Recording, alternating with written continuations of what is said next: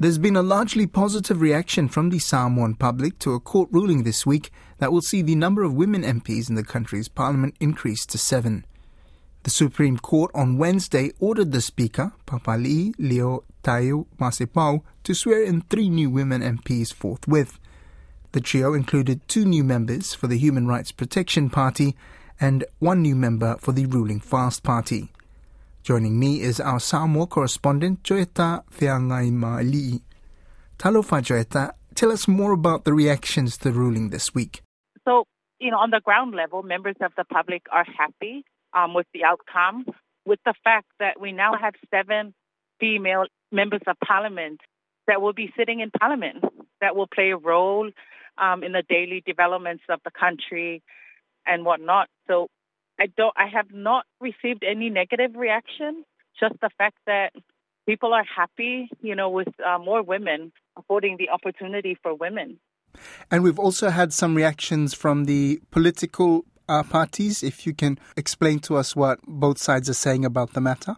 So FAST is content and satisfied with the court ruling, given the fact that there's 2 female MPs from the Human Rights Protection Party and 1 female, which is To'omata Noraleota from FAST.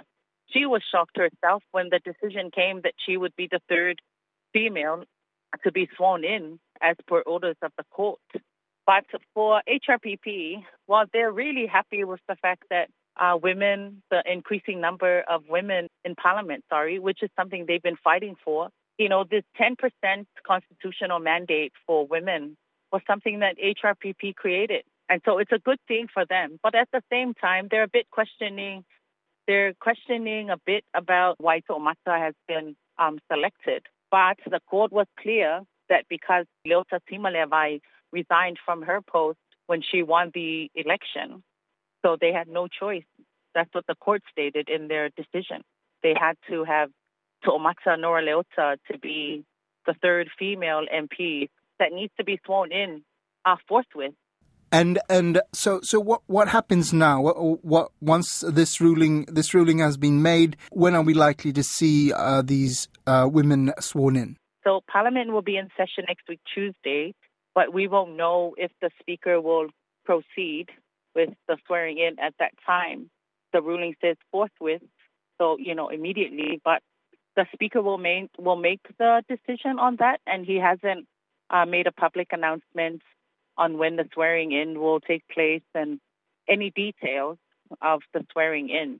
But there's going to be a session next week, Tuesday, to discuss the Labour's Act that's pending in Parliament right now, that's in committee. And so most likely it will be next week, Tuesday, but we won't know for sure because it's up to the Speaker